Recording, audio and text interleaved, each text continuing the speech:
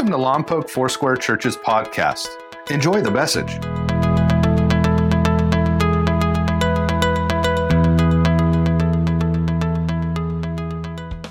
Hey, did you enjoy my friend John McIntosh last week? Yeah.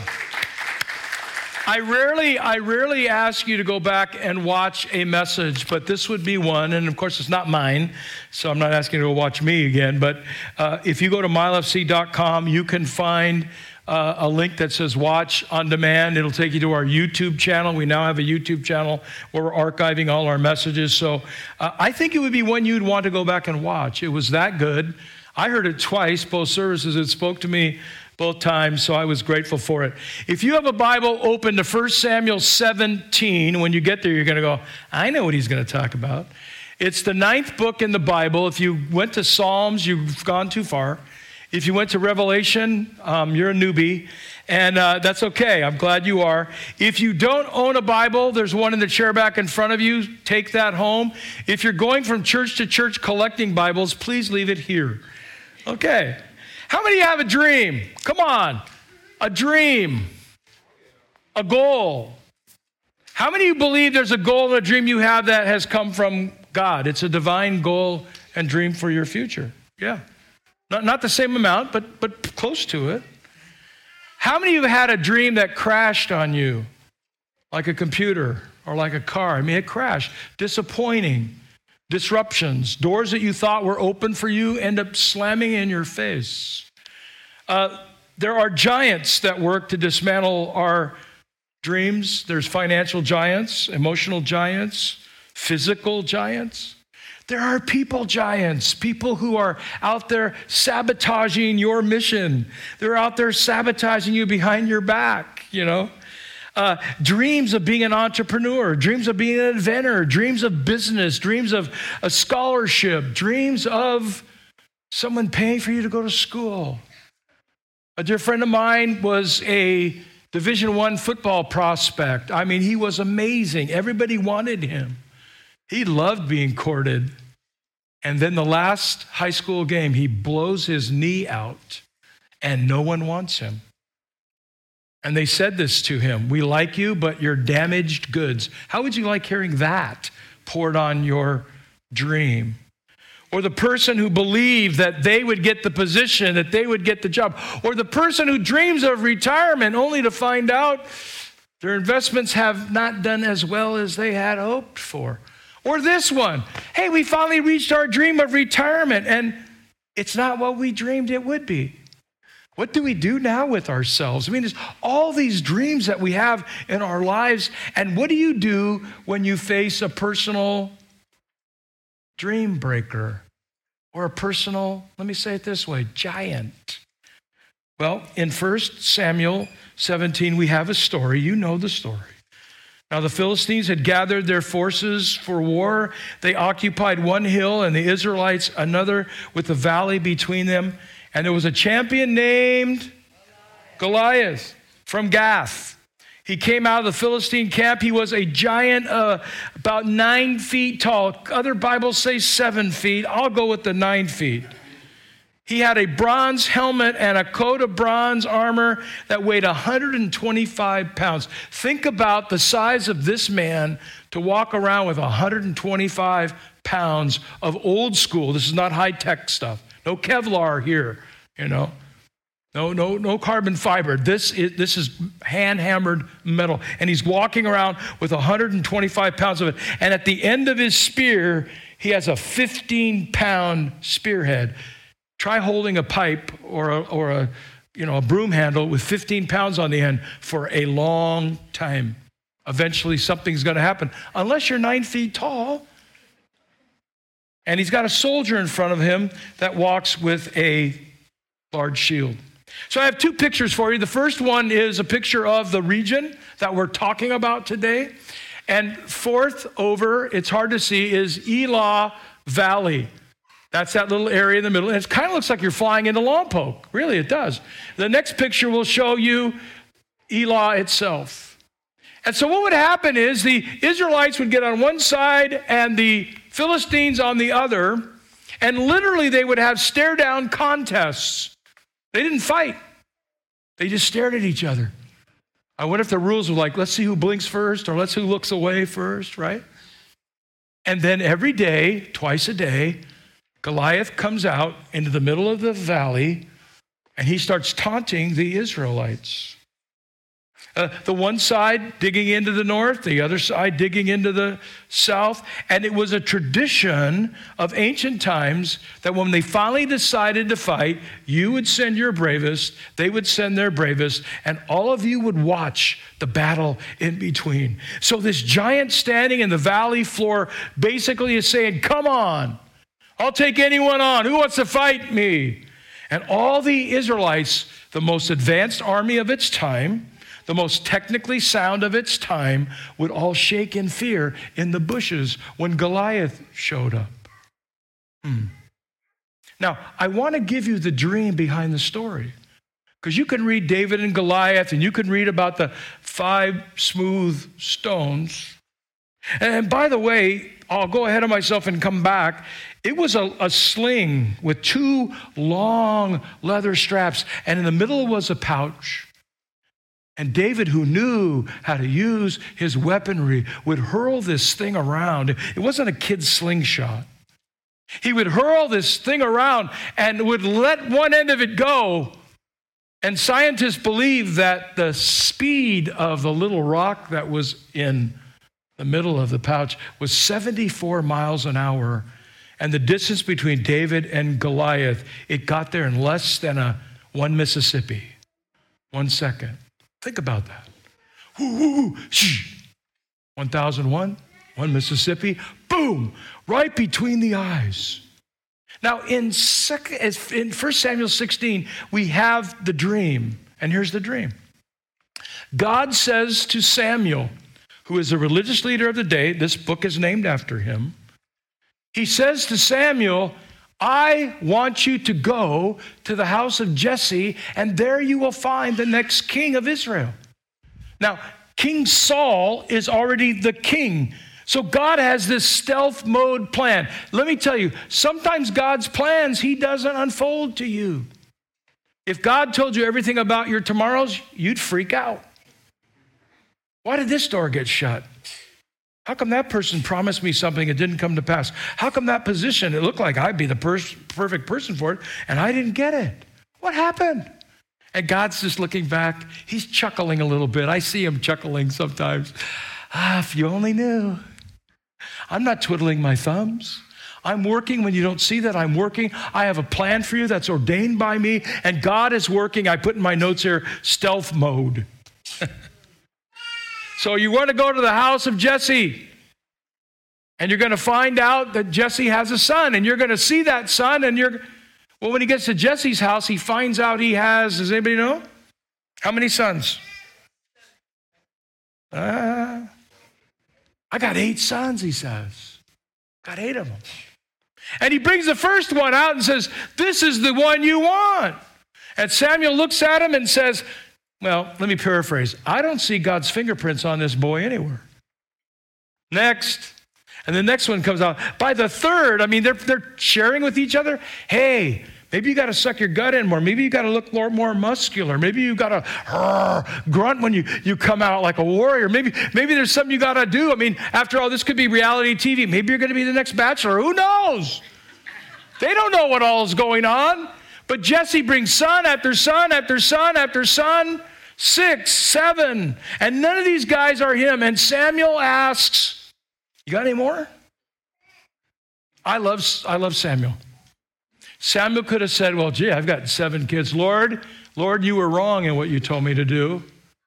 I knocked on these doors. I knocked on 7 of them. Not one of these kids is the king. And finally, he says, you got any more? Oh, yeah, we got this kid out back, and you remember the story. He's a punk. He's ruddy. He's scrawny. And he's taking care of the sheep. I mean, you don't want him. And Jesse says, bring him out here. I'm so grateful to Samuel who tells Jesse, bring him out here. Why? Because Samuel didn't give up on the God-given dream. This is all pre-David and Goliath. And here he is, and he anoints him. He says, you're the guy. And he lays hands on him. And the first thing I want you to see, again, this is a two-part message this week and next week, because I would be preaching while you're wanting to have lunch, and that would be wrong of me. Here's the other giants David had to face. The first one's called delay. Delay. David was held back. Have you ever been delayed? Come on. I've been delayed. We've been delayed. 2020 was a delay. Come on, disruption. We won't talk much more about it. You feel like you're on the back burner, setbacks, drawbacks, disappointments. And there's actually a long delay between when David is anointed as king and when he actually sees the fulfillment of the dreams later. Why? Because no dream is fulfilled instantly, and your patience is required. Good morning. Who likes patience? It's a word, it's a goal, it's a scripture you read. It leaped off the page from there to here and then to now, and you feel like it's for you. You feel it's the right thing. And you walk out into your future and delay hits. And the great theologian Tom Petty said, the waiting is the hardest part. You got to be old to know what I'm talking about. 1 Samuel 17, 12 to 15, it says this, now David was the youngest of Jesse's 8 sons. His 3 older brothers enlisted in Saul's army, but David was held back, delayed to care for the sheep in Bethlehem. First day he gets anointed, you will be the king. And his father says, get back to work. Nothing glamorous about that. Sometimes in the waiting between what God says and what God reveals, it doesn't feel like it. And you can even question God. Did I really hear the right thing, Lord? I put my life in your hands and now everything has gone to hell in a handbasket. So there was a day I came home from Foursquare Church Camp, and I told my parents that I heard a whisper. I'm going to be a pastor someday. I was 16 years old. I'm going to be a pastor. My dad said, oh no. I remember I was raised in Judaism. My dad had started going to church. My mom had started going to church. And they thought, here's what they said. You'll never make very much money doing that. Right? World War II survivors. Right? People that wanted their best for their kids. You'll never make much money doing that. By the way, they were right. You don't? You don't go in the ministry because you want to get rich. Just thought I'd tell you that. Unless you're 6 or 7 pastors on TV that, got Lear jets and everything else. Most of us we're grateful that we're cared for, and it's a wonderful thing. And I was Mr. Business, LA County in my senior year. We had a competition of thousands of young men and young women, and I won Mr. Business, and I went to the state finals. I was number 2 in the state of California my senior year. Mr. Business! We got paraded in a suit in front of all these CEOs and CFOs of big companies, and they interviewed us like a big oral interview, and I was a bookkeeper in high school, so we had to take some books of a fictitious corporation and find out where the problems were in 90 minutes. The old 10-key calculator, come on. We couldn't speak to Siri. Siri, help me. I got these 2 numbers. It didn't exist. And so there we are. No MacBooks. I'm doing all this stuff. And I tell my parents I want to go to Bible college. And they said, you're nuts. What do you want to go to Bible college for? Because I want to be a pastor. And I felt the delay of my parents, the pushback of my dad. But then I remember the night he came into my bedroom and said, son, if that's what you want to do, we'll pay for your first year and see what happens. We'll have a meeting after the first year. And I didn't do very well in school. I never had to show them my grades because I was now an adult. It was private between me and the school. I didn't do that well because I worked 32 hours a week, took 18 units, played in a Christian band, and taught Sunday school. And I never slept because sleep is highly overrated when you're 18, 19, 20. When you're 60, sleep is necessary. Hey, why did I tell you that long story is eventually my parents believed in me, but there was an initial delay that I went through. And some of my friends thought I was nuts. I was in a rock band. They wanted me to go travel with them. And you probably have those kind of stories where you feel like you're supposed to go right and everybody wants you to go left. Hey, no dream is fulfilled instantly, and waiting periods can be painful periods. But I want to tell you something as your pastor and fellow sojourner. If God has put something in your heart, don't you dare give up on it.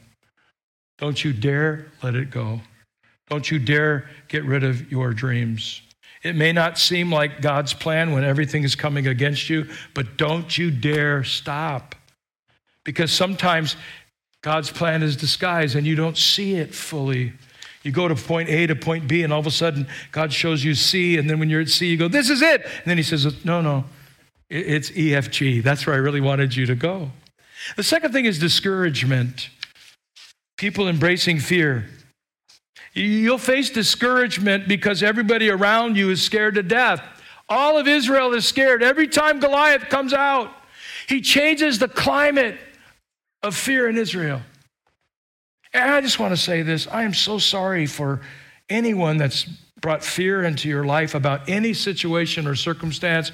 We're not going to pull things apart, but there are people living in fear in our own community, our own county. They're living in deep fear. Do you know, I know some people that haven't even come out of their house in 17 months. Good morning. You came out of your house. Thank you for being here. But there are people who are still in their homes.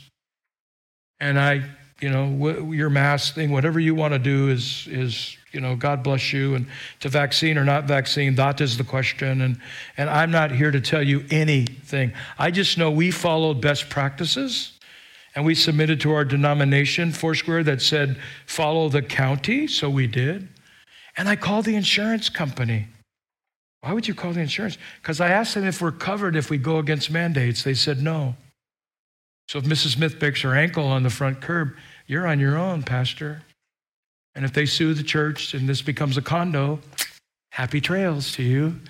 So man, again, remember, raised Jewish, I'm very conservative when it comes to finances. I thought, what if we followed our denomination and submitted to them? And thank you for bearing with us and being with us, because I wanted to be careful. And some people were feeling like you're going to lose your dream, the dream of the church. No, you're here. We're open. People are still coming to Christ. Yay! But there's so much fear out there. And you can create your own fear in yourself. You can have self-conversations where fear is everywhere. And you can look at the headlines and walk away fearful. And you could look at the greatest Facebook post from your finest friend. Because after all, everything on Facebook is absolutely 100% fact. So each day Goliath would stand and shout at the ranks, verse 8, of Israel's armies, why do you come out here and line up to battle? Choose one man to fight me. Come on. If he's able to kill me, then we'll become your subjects. And if I kill him, you'll become our subjects.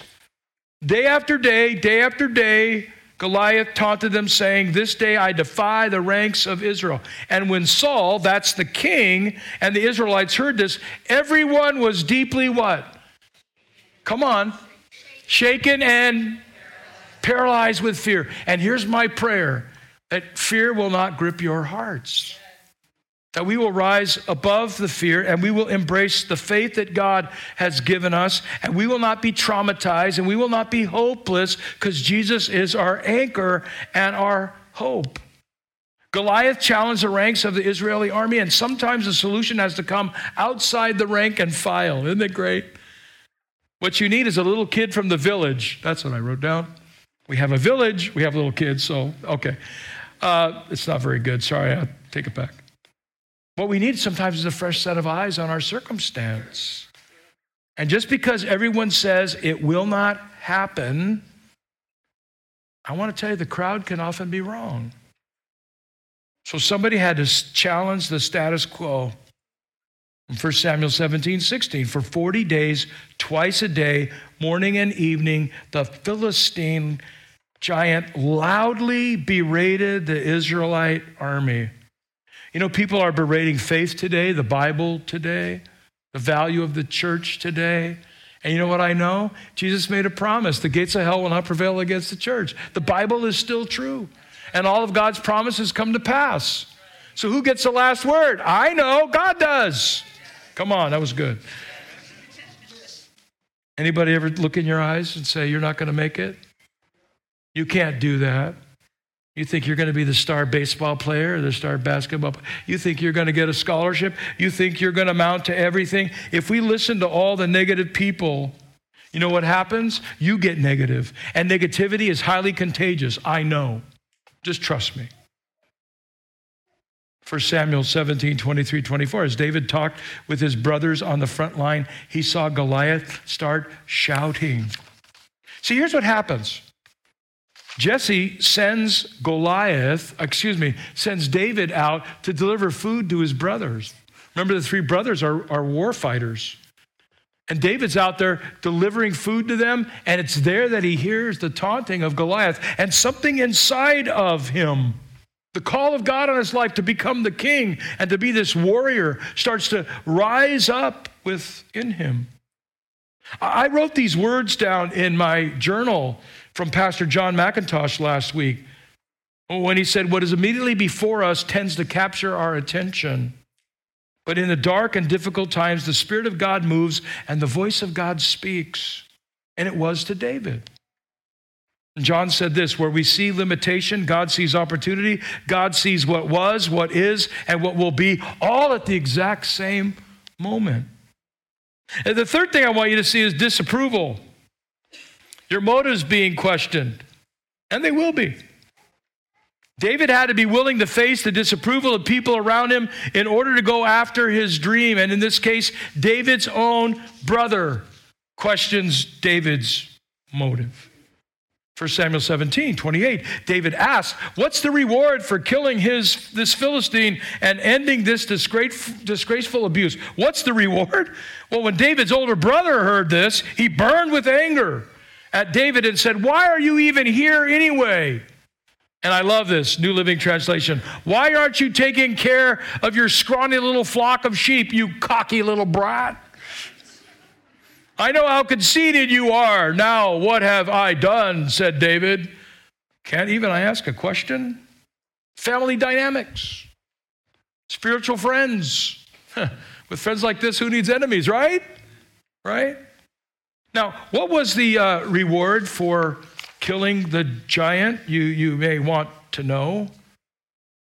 Well, first of all, you were provided wealth for the rest of your life. Second of all, you were allowed to marry the king's daughter. And third of all, you're going to love this one, no taxes. You were exempt from taxation. Wow, let's go kill some giants today.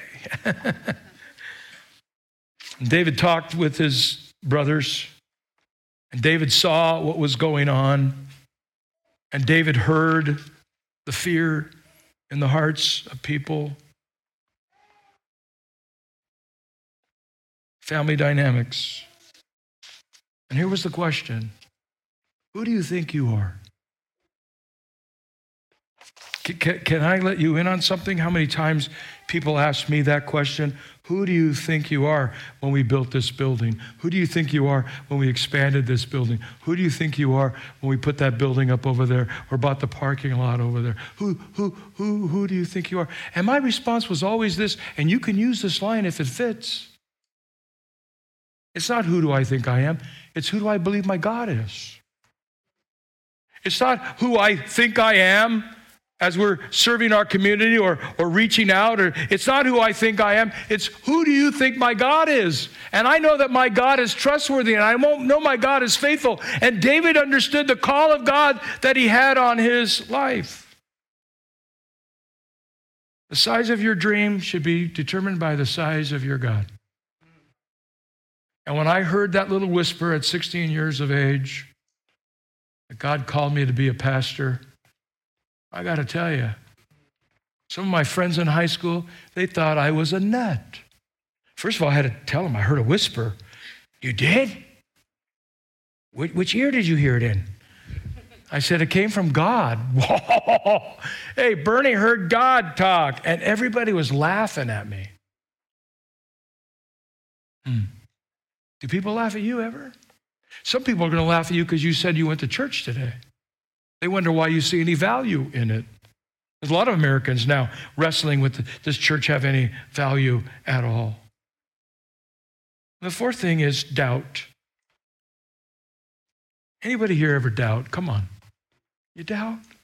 The door gets slammed in your face, and you doubt. You apply for the position, you don't get it, and you doubt. The teacher told you you're going to get an A in the class. You looked at your report card, it's a B minus. You've never had a B before, and you doubt. We doubt your own abilities. We doubt tomorrow. And people question your trust in God and his ability. There are people all around who will tell you, you can't do it. How many parents have told their kids, you can't do that? You know what I love to do? I love to look in the eyes of a young person, get my hands down on my kneecaps and say, tell me about your dreams. What do you want to do? I don't know. They do it to the pastor just like the parent. I don't know. What do you want to be someday? I don't know. Hey, if you knew you couldn't fail and God would give you success, what would you do for God? And they start talking to me. I love it. I was with the police one night. I do ride-alongs as a chaplain, and we arrested a teenager for the 4th time. 14 years old, he's going over to juvenile hall. But before he went, I had a moment to talk with him. And I asked him what his dreams were. He said, I don't have any. I said, what's your dream? No, I don't know. And then he said, I love to work on cars. I love hot rods. I thought to myself, it's 1:15 in the morning. Some of you know I like hot rods too. So I pulled out a phone and showed him a picture of my car. We became best friends. And we linked him up with a car shop in town where he started working on cars. And our church facilitated his trip to Ohio. It was a Christian hot rod camp for a week where he got to be with Christian men every morning and study the Bible and then build a hot rod in a week. A 32 Ford is pretty cool. He got to weld and fabricate. He got to paint fenders. Yeah.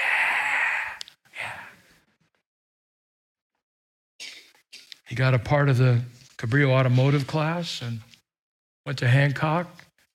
And last I heard, he's working in a shop down somewhere in Thousand Oaks, Simi Valley area. He's doing well, and he hasn't been arrested since that night.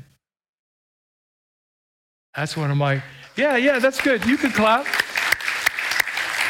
Hey, it's not because I had anything special.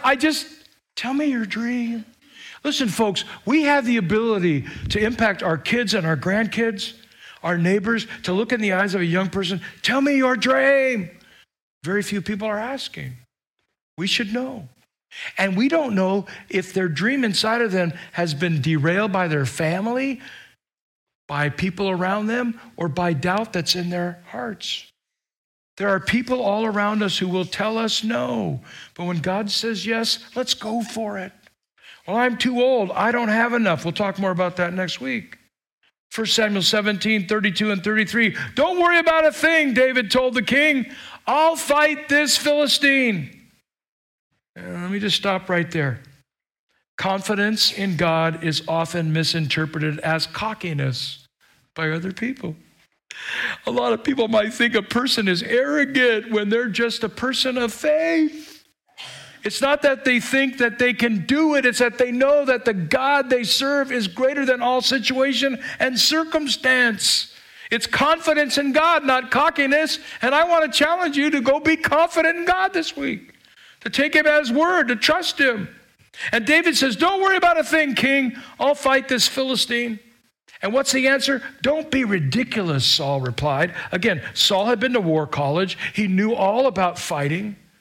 He knew everything there was to know. There's no way you can go against this Philistine. You're only a punk kid. And he's a professional warrior all his life. But you remember, when David stood in front of Goliath, he said, hey, you come at me with sword and javelin, but I come at you in the name of the Lord. I come at you for the sake of God. I come at you being filled with God's Spirit. My dear friend Max Lucado, we're buddies. I've never met him, but I've read all his stuff. What a great writer he is. It's difficult to believe when you have to wait. We don't like to wait. Doors slammed in our face. We're the giddy-up generation. We frown at the person who takes 11 items to the 10-item or less checkout. We drum our fingers while the microwave heats our coffee or our tea. Come on, hurry up. We don't like to wait. But look around you. Do you realize where you're sitting? This planet is God's waiting room. The young couple waiting to get pregnant. The guy with his portfolio and resume waiting to get the job. Waiting on God to give help. Waiting on God to come through. This is the land of waiting. And you and I are in God's waiting room. You may be infertile. You may be inactive. You may be in limbo. You may be between jobs. You may be in between prognosis from the doctor. You may be on search for a house. God bless you. You may be selling a house. God really bless you. You may be I added that. You may be looking for a spouse, health, or help. But here's what you need to do. While you wait, God works. God never twiddles his thumbs. He never stops working. And just because you're idle and you don't see the answer today, don't assume God is done. And I would say to you as your brother, trust in him. Because in the right time, you're going to get through this. And God is going to be with you. Paul writes these words, and I make this a part of my prayer. Praise be to the God and Father of our Lord Jesus Christ, the Father of all compassion and the God of all comfort, who comforts us in all our troubles so that we can comfort others with the same comfort that we've received from God. For as we suffer and suffer because of Christ, Christ gives us comfort, and it overflows. If we're distressed, he will be with us. For our hope in Jesus Christ is firm, because we know that as we share in sufferings and waiting and moments of patience, the Lord is with us. He will never leave us nor forsake us. And so, Lord, I pray for my brothers and sisters today who may feel like David. There's a call of God on their life. There's a cry to embrace the goal or the plan of God, and things are standing in their way. I pray for those who are fighting Goliath right now. It just seems insurmountable. And yet, Lord, you're the God who gives us victory. It may not look like we're winning, but in the end, because of you, we win. And Lord, I pray for those who've yet to give their life over to you, Jesus, our Savior, our healer, the one who reaches out to us, that simply if we believe in you and confess with our lips that you died on the cross and rose again from the dead, you allow us to be saved. What a gift. You didn't just save us and then leave us. You saved us and now you work through us. So I pray for your grace and your Spirit to be with us today like never before. Bless my friends here and those watching online with your comfort. And Lord, some may wonder why they came today. It's a holy setup. They could hear about a God who's with us. Just like you were with David, you are with us. No matter what we see, sense, or face, the God of the universe has plans, and no one can stop your plan. We love you, Lord, and we give you praise. In Jesus' name, amen. Amen. We hope you enjoyed today's message. Please visit us at mylfc.com for more information about our church.